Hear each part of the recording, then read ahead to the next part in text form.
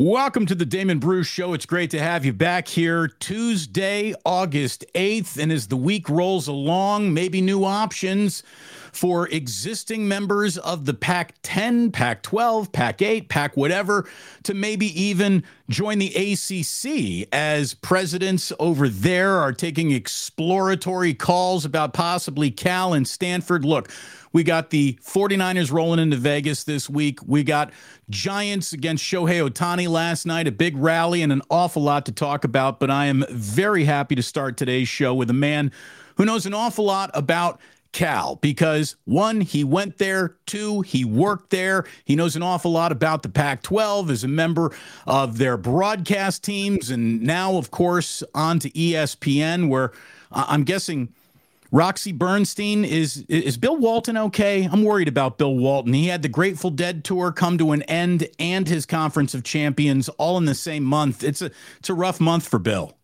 I think we're all worried about Bill, to be honest with you. The last communication I had with Bill over the weekend was he's sad. He's angry and sad, and that's the way that I would describe my feelings too. It's just sad to see what's gone on. And the landscape of college athletics, it's ever changing, but I don't think anybody in their wildest dreams 5 years ago, even maybe less than that, could have predicted where we are right now. Because when you look at it, it's just crazy and it's just stupid. And to break it down in simple, easy terms, it's just stupid, Damon. Roxy Bernstein here on the Plus. It's so good to have you, man. Thanks for being a friend. Thanks for accepting the invite to come over and hang out with me for a little bit here. Let's just start with how you believe the Pac-12 got here, specifically Cal. If do you have an X marks the spot of where this all came to a head? There's not one moment, Damon. There's, I think, a bunch of moments and a bunch of missed opportunities along the way, where the conference had a chance, and if they had made potentially the right move at every turn, maybe we're not in this predicament today. But unfortunately, that's the reality. That's where we are. And it's a shame that you're looking at the two LA schools. That was the big blow over a little over a year ago when they decided they were going to the Big Ten, and then certainly with what transpired late last week. But I don't think I ever in my wildest dreams figured the league would dissolve and potentially floating out into the Pacific. And there's a lot of finger pointing you can do. But at the end of the day, I think it comes down to missed opportunities, Damon. And there are a whole bunch of them where they had opportunities to take care of the conference, and it didn't happen. Larry Scott, I think, is, first on that FBI's most wanted list when it comes to the crime of what happened here. George Kliakov came in to be the mop-up man, and I don't know if he grabbed his mop and bucket quick enough. Was the desire to find the perfect media deal really at the center of all this? They let Pretty Good pass them by, seeking perfect, which never really came. Reportedly, that's the case, and they could have had the deal before the Big 12 got it. And they rejected it. And people want to make Larry Scott the poster child for what happened. There's a lot of blame to go around. And certainly you can put a lot on the plate of Larry Scott. But it's bigger than that, Damon, because Larry Scott works for people, right? And the presidents, the CEO group that are the presidents that make up the Pac-12, they're the ones that employed him. And they're also the ones that were in on these decisions. It wasn't Larry Scott unilaterally saying, I don't think we should expand. I don't think we should sell the Pac-12 network to ESPN. There were a lot of voices in the room. Larry Scott just happened to be, I think, the central figure for a lot of people because he was the commissioner of the league. There are, like you said, so many elements and moving parts to it. One part that I just summarily reject is that, well, the biggest problem for Cal, and I'm not even including Stanford, because I would make the argument that the fact that the Bay Area is not in love with Stanford is easy to see on a lot of fronts. There is a passion for Cal in the Bay Area. I've seen it. My wife went to Cal. I'm a part of the Guardsmen. An awful lot of guys there are huge, proud Cal alums. I see Cal hats and gear everywhere I go. People do care about it. I've always thought it had been something of a bit of a sleeping giant. Unfortunately, the argument has been made that one of the things that always prevented the Giant from waking up it was the school itself. Do you accept or reject the fact that there's always been like a tug of war over the Cal Athletics Department, place in the school between the actual school itself and the athletic department? How come they didn't work glove in hand together and always seemed at odds? It's been that way for years, Damon, even before I went to school there. There's always been this animosity between the two for whatever reason. It makes no sense. It just doesn't make sense. No, and one helps the other, right? If Cal has success on the field, the academic side benefits from it. There's more applications. There's more money coming in. But the academics kind of look down at athletics. And for whatever reason, there has always been this faction between the two sides. Has it hindered Cal athletics along the way? I think absolutely it has. Maybe that's why there hasn't been consistency. And look, I love my alma mater. Nobody's more passionate about wanting to see them succeed. But to me, Damon, it's not an accident Cal hasn't been to the Rose Bowl since 1959. It's not an accident that Cal has only won one conference championship in men's basketball since Pete Newell retired after 1960 when they're the national runners-up. There has to be, I think, more support from the academic side. Now, I got to give Jim Knowlton credit for that because he's tried to bridge the gap. Current AD. Yeah, he has tried. And I think he's had more success than some of his predecessors in that regard. But it's still a ways to go to mend that relationship. Could that have helped prevent where we're at right now? I don't think so, to be honest with you. I'm having trouble, Damon, coming to grips. You have two of the elite universities in our country. Cal is the number one public university in the world. There is no education better than Stanford. Stanford's athletic department is the most successful athletic department in all of college sports. They have more national championships than anybody. And right now, they're looking around as if, what's our home going to be? Are we going to make do with Oregon State, Washington State, maybe piece this Pac-12 thing together? Are we going to go to the ACC like there were some reports late yesterday and this morning? I think all options are on the table, and to be honest with you, it's a matter of survival right now at the power level for both schools. Let's say you had total power. It was up to Roxy Bernstein to figure out what was best for Cal. Would you want Cal, Stanford, Washington State, Oregon State to be a magnet to attract other schools to a newly reformed Pac-12? Or do you think it might be better to just say, look, it's broken. There's no real putting this back together, certainly not with the level of prestige that we used to enjoy. And maybe it's time to take what we do to another conference. But is the answer going to the ACC? I don't know. And the Big Ten doesn't, at this point, really seem to want Cal or Stanford. So then what are your options? I mean, in a perfect world for me, everybody wakes up tomorrow and says, what the heck did we do? Right? How stupid are we? Hit the reset button. And everybody reverts back to their regional conferences and where they should be. I mean, you're talking about a league that produced the likes of Jackie Robinson, Kareem Abdul-Jabbar, Bill Walton, John Wooden, Pete Newell, John Elway, Aaron Rodgers, Jim Plunkett. I can go on with Tiger Woods, with all the phenomenal athletes that have been produced by the Pac-12. It's a shame that this league potentially is going to be gone and a memory. And right now you have four schools just trying to figure out exactly what's going to be. And you're talking about Oregon State. The last 5 years in college athletics, there are a handful of schools. There's four schools that have been to an Elite Eight in men's college basketball, that have had a 10-win football season, and been to the Baseball College World Series.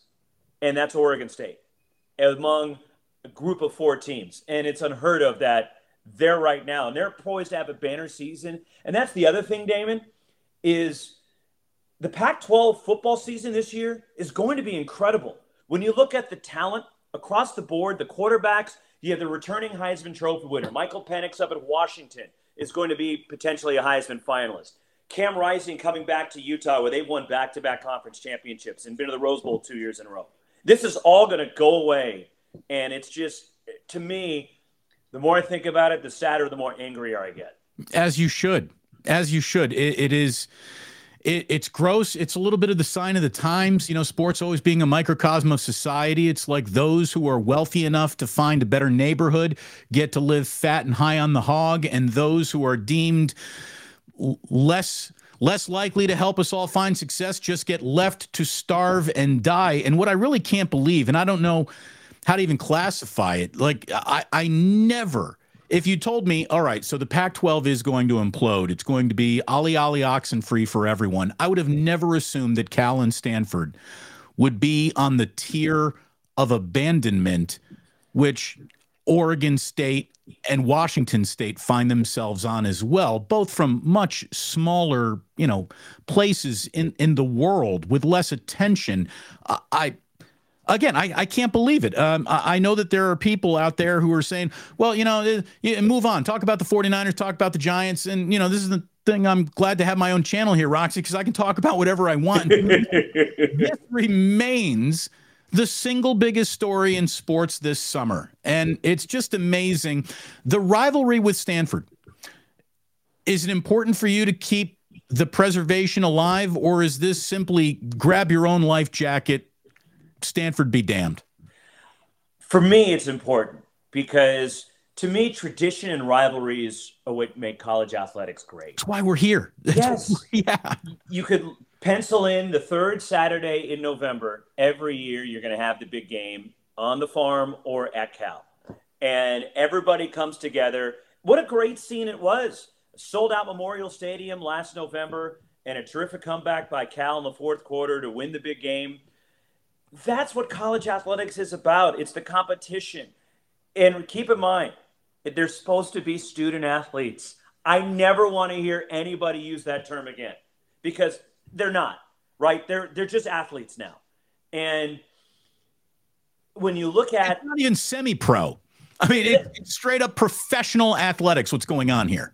And it's college football and sports. It's not college athletics because football is the only thing that mattered in this. And it's not conference realignment, Damon. It's conference consolidation is what it is.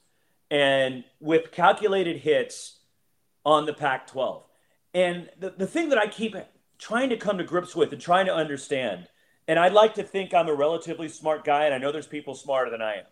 But when there's all this money all of a sudden, Fox is able to pony up for Oregon and Washington to go to the Big Ten now.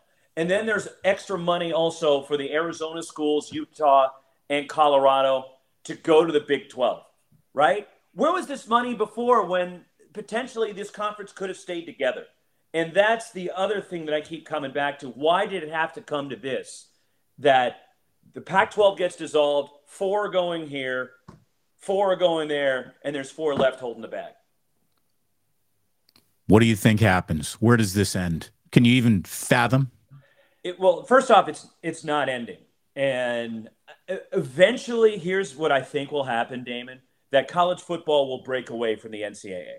It'll be its own entity, kind of like we see in the NFL with an AFC and an NFC, and maybe the NFC is the Big Ten and the AFC is the SEC. Yeah. And it's going to be the haves and the have-nots, and the power teams are going to have their own championship, their own television deals. A fighting 40, whatever the two things are. 65 teams, whatever. Whatever it happens to be. But also what I hope is a fallout, because that is going to happen. It's trending in that direction, that every other sport, whether it's basketball, softball, volleyball, whatever it is, everybody reverts back to their regional areas and conferences they were in before. There's no reason that Cal and UCLA, Stanford, USC shouldn't be playing every year in every sport across the board. It makes zero sense. And what is never a concern, and this just shows you how hypocritical everyone involved is about the concept of student athletes. No one's talking about the volleyball team. No one's talking about the field hockey team. No one's talking about the track team, the swim team, any other thing other than football and basketball. And obviously they provide the lifeblood that everyone enjoys.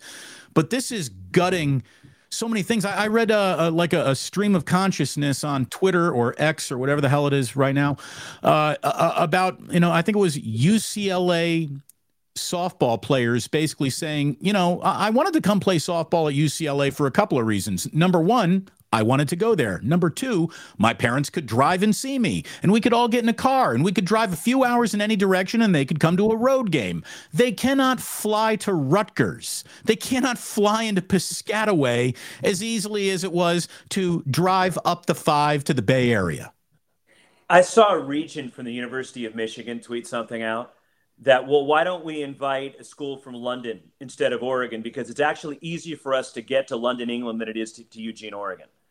But unfortunately, that's where we're at now. And you're right. It's the softball. It's the volleyball. They're going to suffer because they're going to be traveling commercially. For the most part, men's and women's basketball, football, they charter. So they're in and out. And it's still going to take a toll physically and mentally on the basketball players. But what about the academics? What about all the missed class time? No. Eli Drinkowitz, the head coach of Missouri, I thought had a good rant the other day about it. Now, look, I make my living in college sports for the most part. Eli Drinkowitz makes a lot of money because he happens to be a head football coach in the SEC. Is it hypocritical?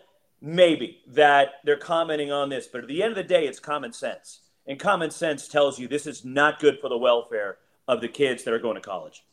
You are phenomenal at what you do, Roxy, no matter what sport you broadcast. And it's really, look, it's, I don't want to say it's easy to become great in any one sport, but it's hard to be good at all of them. And you are really good at all of them. Thank you. Let's say sports broadcasting fairy comes down and says, you can only pick one thing to do. What are you picking? Really? I got 2 kids. You ask me which one's my favorite? The one that's being nicer to me that day. I mean, people ask me all the time, what's your favorite? I'm like, what's paying me that day? Because honestly, Damon, I love the variety. I grew up a basketball player, but I always loved baseball, always loved football. I've loved hockey. And it's great that ESPN's given me that avenue too, or I get to call the NHL, and I got to do the Stanley Cup playoffs, which was unbelievable last year and a great experience. And I wouldn't trade anything to give up what I'm doing. I love the variety. It keeps it fresh. Yeah, it kind of has to drag me in a bunch of different directions with a lot of prep, and I'm reading stuff all the time, but I wouldn't change anything. I love what I do. Well, I tell you what, you're so good at what you do. Thank you for joining us a little bit today. I'm serious. My heart's breaking for you, man. My heart's breaking Appreciate it. For and your wife who loves college sports. Yeah. So hopefully people wise up and figure it out. And hopefully we get back to the way college athletics should be. Roxy, thank you so much.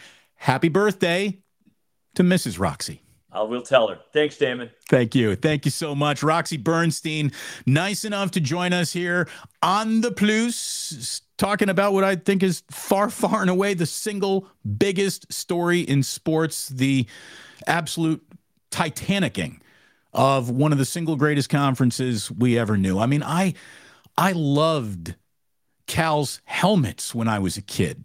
That gorgeous script Cal on the helmets was just absolutely something I would dream about, is like, California dreaming. That to me was a major daydreaming point about how cool the Pac-12 was. And you can't find a better campus in America. You can't find a more beautiful stadium in America than Cal's. Haas Pavilion, where the basketball team plays. It's phenomenal. Why they couldn't figure out their own internal war that's always happened on campus, that Roxy even admits, yeah, that's true. There's been the butting of heads. It's really, really difficult to see. And I wonder if you could go back in time and tell them, okay, so you either got to get your act together and all on the same page here, or this could come back and bite you in a way that you would never expect if they wouldn't have found an ability to cooperate a little bit more. Again, if this were happening to Indiana, and God, I was talking to a buddy of mine, went to IU, this could happen in Indiana. What if they said, Indiana football, you're so bad, you are provably the worst major college football program in the United States, that we're going to throw you out of the Big Ten. Now, luckily, the basketball program is big enough to where it makes money like a football program. Indiana has the 13th most profitable athletic department in the United States, and that's basically devoid of any semblance of football success. But if this were happening to my alma mater, I would be sick to my stomach. You could see how much it pains Roxy. My wife went to Cal. She was on Rallycom the same year that Kate Scott became the first female mic man in the history of Cal athletics. So my wife and Kate Scott go back to college days. My wife loves Cal. My wife's family has got crazy ties to Cal, generational ties. And for this to all be happening, it's heartbreaking. It really, really is. Thanks again to Roxy for hanging out here a little bit. Really appreciate his time. I told him, I was like, can you swing on by? He's like, well, it's my wife's birthday. I'm a little busy. I'm like, well, we'll just 10, 15 minutes. And he was nice enough to give us 20. So look, we got a few things to get into. Let me just let you know that thanks so much to my sponsors. Without them, we could not be doing this. Thank you very much, Ike, who was nice enough to join me and so many of you at Plus Mania 1 at Victory Hall. By the way, the video is up. Please check out the video. If you were there, I promise you, you made the video of the fun that we had. It's a great video. It's like it's directed by Martin Scorsese. So thanks so much to everyone who came out and supported. Had Ike's there, had my buddy Charles there from Blackened Whiskey. We were pouring some Blackened Whiskey, and that was fantastic. And unfortunately, my good friends at Uncle Boys weren't able to make it. They had a family vacation planned for the same weekend. So next time, Uncle Boys has already said, next time we're going to be there with burgers, lumpia, and onion rings for all. And again, we'll get the logo up for Blackened as well. And you know what? Look at this, just sitting right here. Boom. Thanks so much to our sponsors. Now, I want to get some reaction. I'm not just going to save it for Club Plus because I know that people want to talk about what's going on. And we'll start with Erwin, who's totally right. Like, academics and sports can coexist. Not only can they coexist, they'll quickly find out that one hand can really help wash the other. It's not a matter of, well, if you eat this slice of pie, there's less pizza for the rest of it. There's no amount of attention over here which doesn't breed more attention over there. And you can absolutely prove that there's no amount of academic excellence that can really help the actual teams. But boy, the teams can bring so many more people to the table in terms of admissions, in terms of who you want to, people interested in going to school. Yes or no? It's a huge vehicle for attention that, I remember when I was a student at Indiana, Bob Knight was giving a conference. He would do an annual address to the students, and he would take Q&A. And,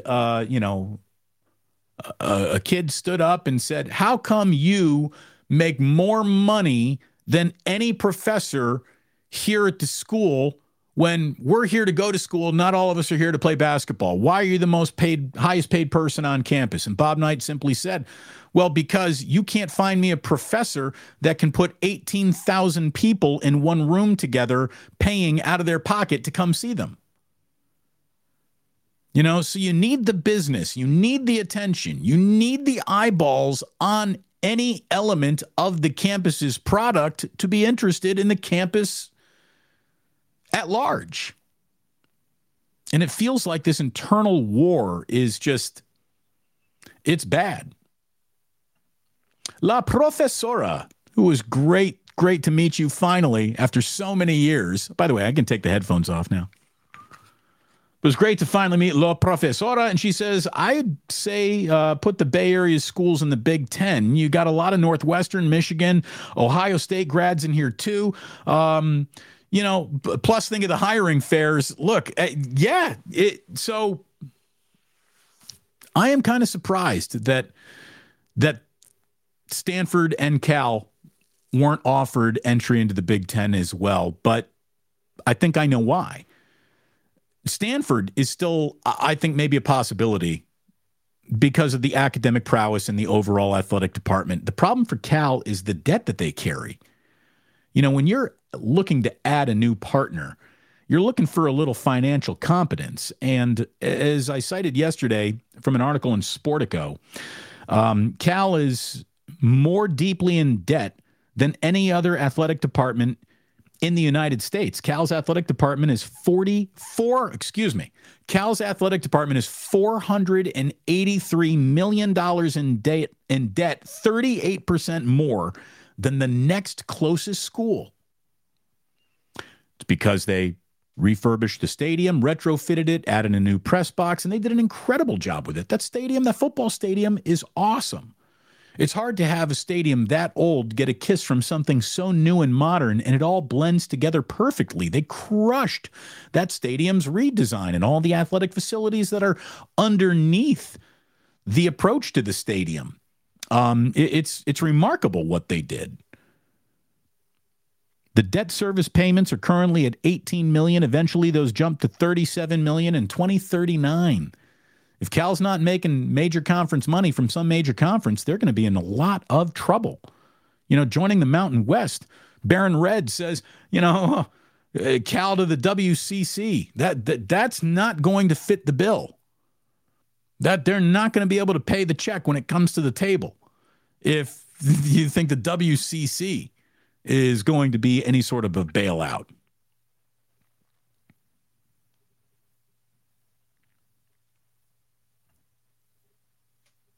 True Blue Forever says, joining an East Coast conference is almost as dumb as the idea of selling your media rights to Apple. Look, the media rights to Apple thing wasn't a good idea. If they could go back in time and close that deal, they would have done it in a heartbeat, learning what they've learned in just the last, week. Again, they let pretty good pass them by over and over and over again, looking for perfect, which was never stopping at the station.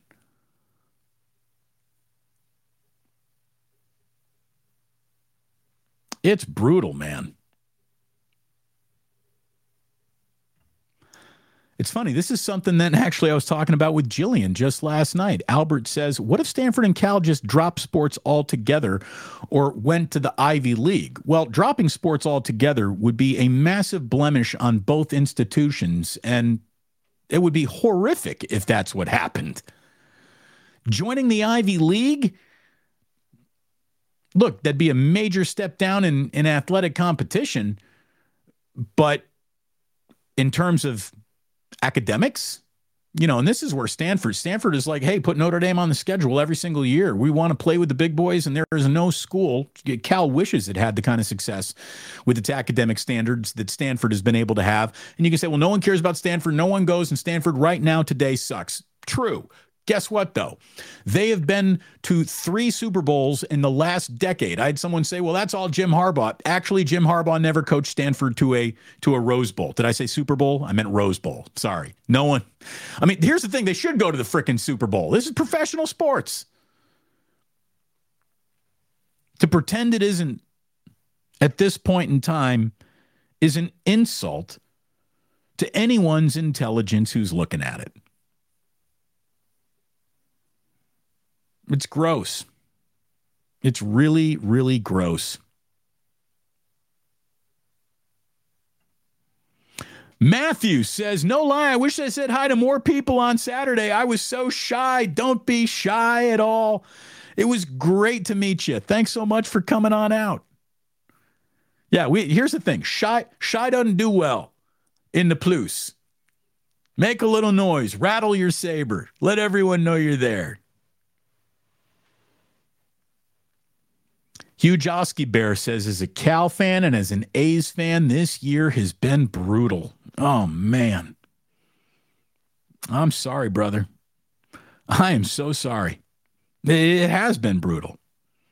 The people who are most responsible for putting you on the launching pad to have success have so thoroughly let you down in both directions. As an owner and as the chancellors and powers that be in Berkeley, there's a lot of people that let you down. And look, I have been very much on the train of blame Larry Scott, and I do think Larry Scott deserves more blame than anyone else. But Roxy is also right. He's not 12 chancellors twiddling their thumbs waiting for perfect and letting pretty good pass it by. He brings them a situation to vote on. They keep voting no. And I agree with you here. I agree with you here when saying that short money, the TV money, won't be the long money. And that's the thing. The media is going through such a massive transformation right now. It ain't done transforming. It'll never really finish transforming. There's always going to be the new whatever, a new platform, a new way to distribute it. But what we can prove implicitly, at least what I hope I can prove implicitly, is that we're no longer living in the content distributor era. You're living in the content creator era. There is no content to create for the distributors without these teams playing.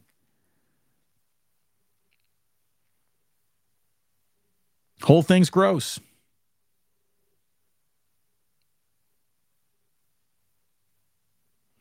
Oh, you guys were taking overs, unders on the sip of the day? Oh, the over must have certainly hit. No one's ever put an over, under on sip of the day at the 30-minute mark. So here we go. Cash your tickets while you can. Look at me living dangerously without a lid cup today. It's a Team USA Salesforce Jillian Schwag thing that she got to bring home the other day.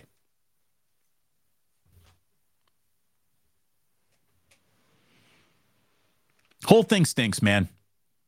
Whole thing really stinks. Des for Prez says, look, man, the greatest college football highlight of all time, the band on the field game between Cal and Stanford. Shame that they're going to be thrown into the secondhand bin.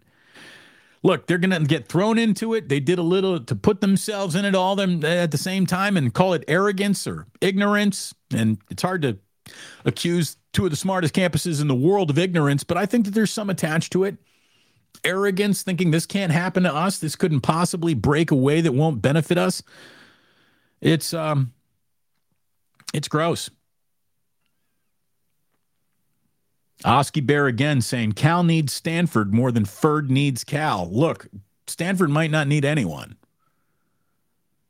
They got a $68 billion endowment. I don't know what it is at Cal. Well, I'll tell you what Cal needs. Cal needs one major benefactor. Who is the richest person who ever went to Cal? Who's the multi-billionaire who can honestly just get that athletic department right back into the black with one check? Find that guy. Who's your Mark Cuban? Find that guy or gal and have them cut the check to make things get better.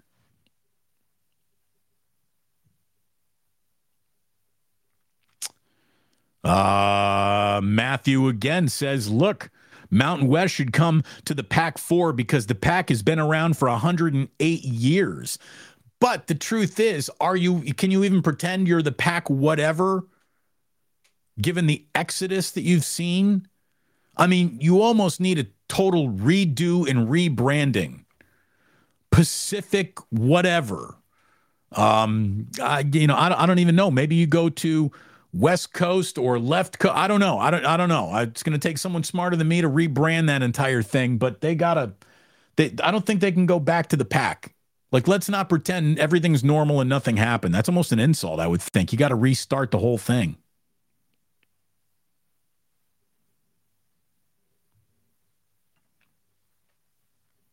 Great response, Roxy. I don't even know, but look, it was all great from Roxy. And look, Roxy cares, man. Roxy cares an awful lot. He's been there as a student. He's been there as an employee. He's been there as a media member that looks out and covers it, and he understands it from all angles, as a broadcaster, as a media member, as an alumni, and that's why I thought he was the perfect guy to have on today. Stevie P says, hey, when's Radnich coming on? I'm guessing not soon. I'm guessing not soon. So Matthew again says, hey, if Gary comes on, I'll shit my pants. Well, that would be both of us. Olympic sports, they're in an awful lot of trouble, man. Shout out mamas and the papas. Yeah, that was to me like Cal's uniforms might have been like, doo-doo-doo, ah, doo-doo-doo, ah. What's your name? Who's your daddy? Like, I saw Script Cal in a helmet, and I was just straight up like transported to the West Coast as a little kid. Love those helmets. Love them. I didn't think I'd be singing mamas and papas today, but here we are. It's a weird time. It's a weird time indeed. T from the 203, Damon, great job with Roxy. Look, Roxy did the great job. I was just lucky enough to get him on. Really love Roxy. What a great guy. By the way, I mean, if you think Roxy's a really good guy, he ain't acting like that. He really is. What a great guy he is.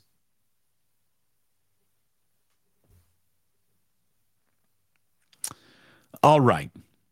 We will return. We shall return to the chat line here in just a little bit. A couple of other things to go over. Right? It is an Ohtani Tuesday. We got the Giants in Anaheim playing the Angels. So we will have an Ohtani Tuesday video later tonight when we see what he does last night. A couple of hits and a stolen base off Patrick Bailey, who we know has a hose that just shows you what an athlete that guy is too. But the Giants had the huge rally in the top of the ninth to hand the Angels another absolutely stunning defeat. I mean, good God. It's been rough going for the Angels since the trade deadline, and we'll get to that in a second. But I got a question to ask here, and I am sure that with the degrees he has hanging on his wall, Farhan could go into a court of law and actually prove that he is smarter than me. But I would appeal that decision. And I would appeal it on the grounds of new evidence.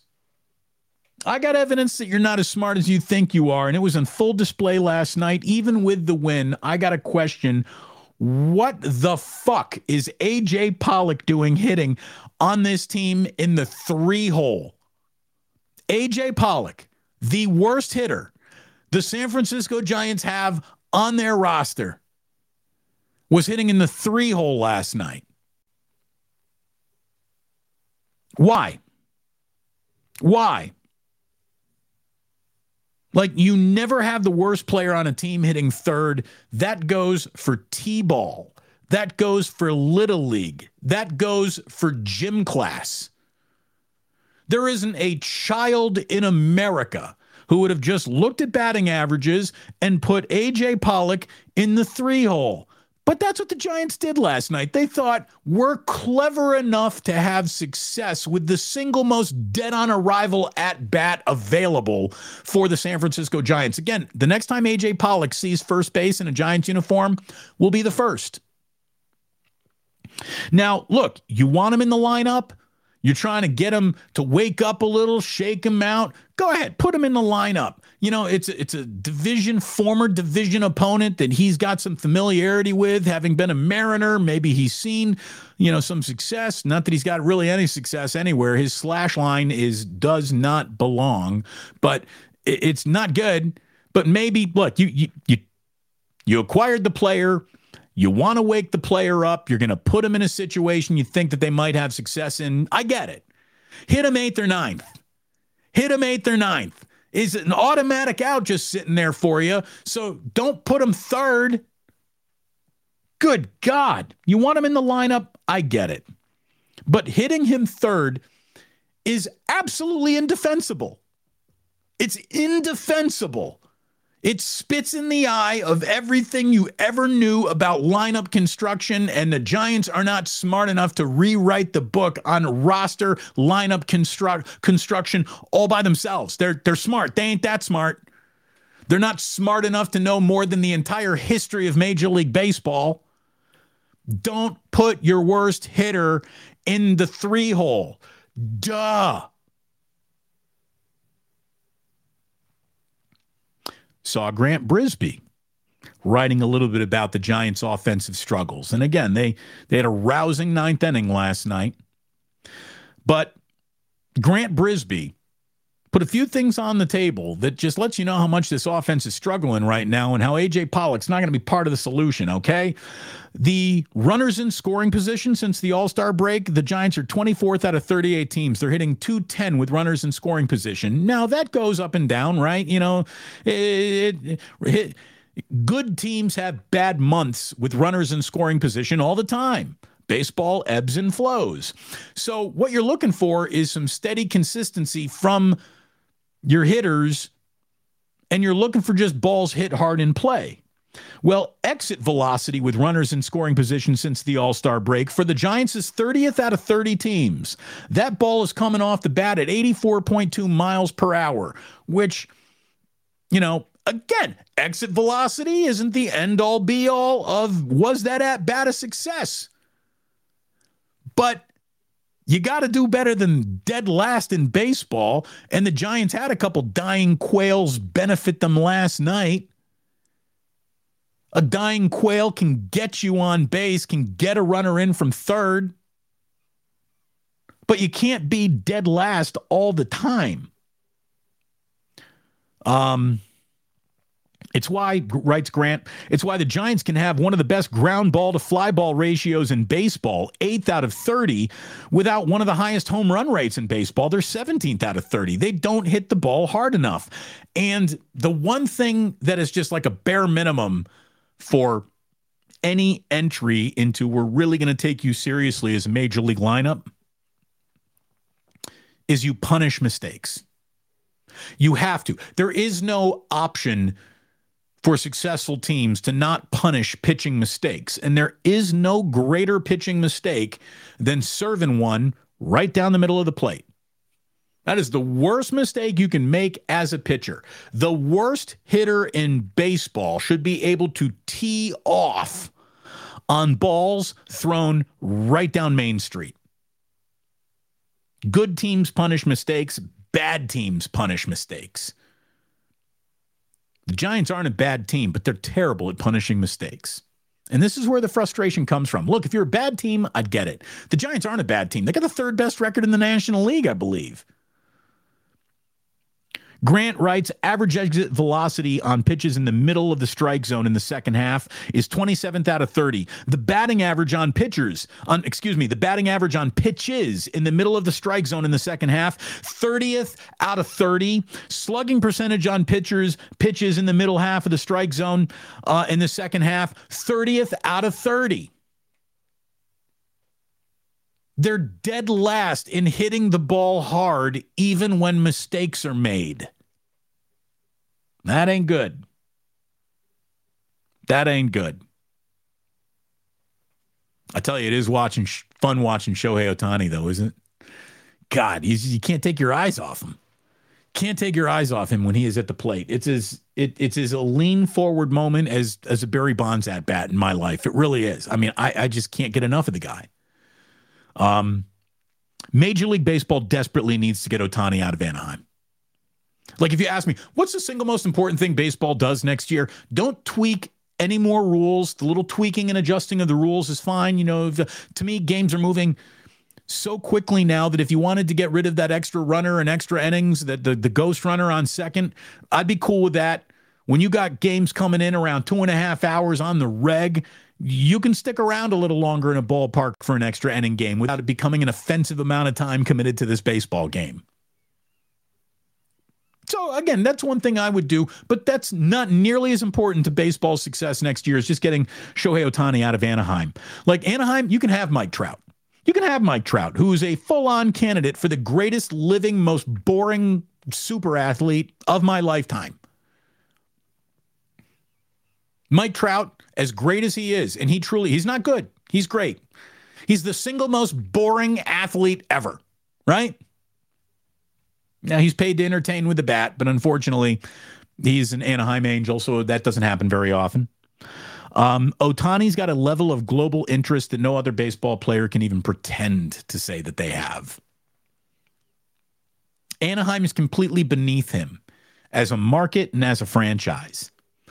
And you just see, it might be noble that they didn't want to give up on Shohei Ohtani. There is some nobility attached to that. Like, I wouldn't want to trade my best player ever, but if you knew there was no chance he was really coming back, and there is no chance he's coming back now, you got to do that. You got to sometimes better yourself by acknowledging the worst could be what defines you. And look, right now, the Angels went big at the deadline, and instead of cashing in on Ohtani, they traded away prospects that they're desperately going to wish that they still had in their system more than these players that they traded for, because Tom Lee of The Defector spelled it all out. The day after trading for Giolito and Lopez, the Angels were rewarded for their bravery. In a doubleheader against the Tigers, Ohtani spent a day playing baseball better than anyone's ever played it on the planet. He pitched a complete game shutout in the first game, a one-hitter, and the Angels won 6-0. And then in the second game, he had 2 home runs. So he had a great afternoon, and that was after the trade deadline, and everyone's like, oh, yeah, that inspired Ohtani. He wants to be an Angel. He likes the reinforcements. Well, since that moment, they're 2-9 and are riding a 7-game losing streak.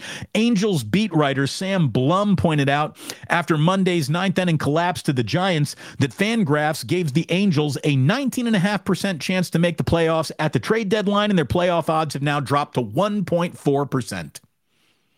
They've lost 7 in a row. They're 8 games out of the wild card and 11.5 games out of the division. Wah, wah. The Anaheim Angels have had 2 of the game's top 5 players for years now, and they can't get out of their own way. I mean, it's franchise malpractice, the first degree. It truly is. So you want Trout? Go ahead, keep him. It's boring. No one cares. Shohei Ohtani, I'd love to see him in a Giants uniform, but he's got to go somewhere. He's got to go somewhere where he's on the map and on TV and readily and easily accessible to everyone. And Anaheim ain't it. And he's got to go somewhere where he's going to be in the postseason. Couple of other things. Patrick Bailey. Oh, my God. Total stud, man. Total stud. He is the one true rookie success story. And there have been a couple of successful rookie stories, but we've also seen guys get sent right back. And, you know, it looks like Casey Schmidt reached the end of his rainbow kind of quickly. And this team has been banged up and injured, and it stinks. But Patrick Bailey, man, like, that guy's a keeper. Everyone else is still auditioning, which is why I might have traded a name or two that you deemed as untradeable. Look, there's nothing that means this top prospect is going to do anything. Like, there's nothing throughout baseball history that says top prospects 1, 2, 3, 4 of every system are guaranteed to go on to what? Nothing. I will trade you maybes for surefire major leaguers, especially if I'm a team that has trouble signing surefire major leaguers or in free agency. And by the way, the San Francisco Giants better sign Shohei Ohtani, because next year's free agent class sucks. Did you see that Anaheim flashed the home team hit a home run stadium lights when J.D. Davis hit a home run last night? J.D. Davis does not play for Anaheim. So that's how on the money they are. Game night operations down in Anaheim. The person was just like, oh, home run, make the lights flash. Oh, no, wait a minute. That wasn't a home run for our team. Probably shouldn't have pushed that. I want to talk about the Cruz patch. I don't like the Cruz patch. To me, baseball uniforms are sacred. I don't like the Nike swoosh. I don't mind a Nike swoosh on a basketball jersey or on a football jersey, but for some reason, I don't like the Nike swoosh on a baseball jersey. That should be I just want clean jerseys, clean. That patch, again, that patch better be the reason why you got enough money to sign Shohei Ohtani this offseason. That patch better represent a $700 million opening offer to Shohei Ohtani being willing to go to $1 billion for the rest of his career. If Shohei Ohtani is going to tell the Giants, no, I will not give you, I'm still not interested, rest of my career for $1 billion, that's fine. You've done enough. If $1 billion is enough, 700, 800 million, that's fine. But that patch better be a new way of spending for the San Francisco Giants, because it's so intrusive to me. And again, other people are saying, Damon, I don't even notice it. I do. And last night I noticed something that even made me more pissed off at it. Because, you know, the concept, the root word of the word uniform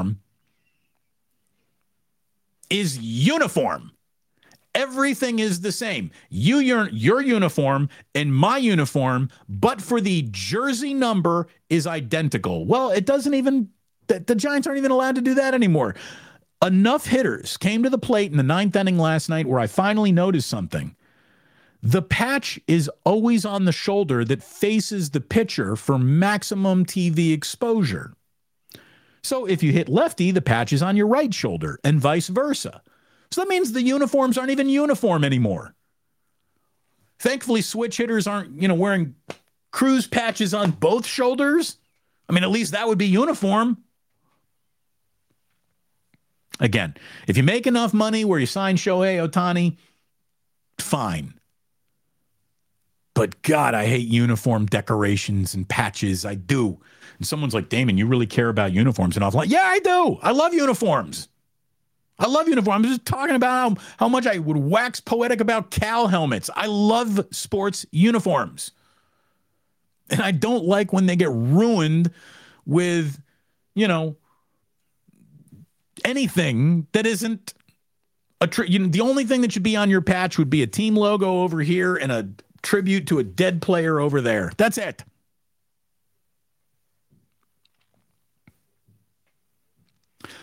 One more thing to pass along before we hop into Club Plus officially. Broadcasters coming to the defense of Orioles broadcaster Kevin Brown. Have you seen this? Gary Cohen, Mets broadcaster, said, "Let me say one thing to the Baltimore Orioles management. You draped yourself in humiliation when you fired John Miller, and you're doing it again. And if you don't want Kevin Brown, there are 29 other teams that do." Well, make that 28 because there's no way the A's would pay him. But the rest of the baseball world is now absolutely throwing slings and arrows at Peter Angelos, who is the guy who made the decision to suspend his broadcaster indefinitely. Well, oh my God, an indefinite broadcast suspension? What did he say? Did he, say something disparaging to the gay community? Tom Brenneman, Castellanos, is it one of those? Did he use the N-word like Glenn Kuiper by mistake? What did he do? What did he say? Nothing. It's the most innocuous pregame statement you have ever heard in your life. It's not disparaging at all. And as a matter of fact, he took a negative and he spun it as a positive. His point was tantamount to the Baltimore Orioles had struggled at the Tropicana Field for the past few years, but this year they're better here. That's it. He relayed winning percentages on another field. Michael Kay, who is a Yankees broadcaster, made a great point on his New York-based radio show saying that, the note that was referenced by the Orioles broadcaster, Kevin Brown, the note that was referenced was in the Orioles game notes. So how are you not suspending the guy who puts your game notes together?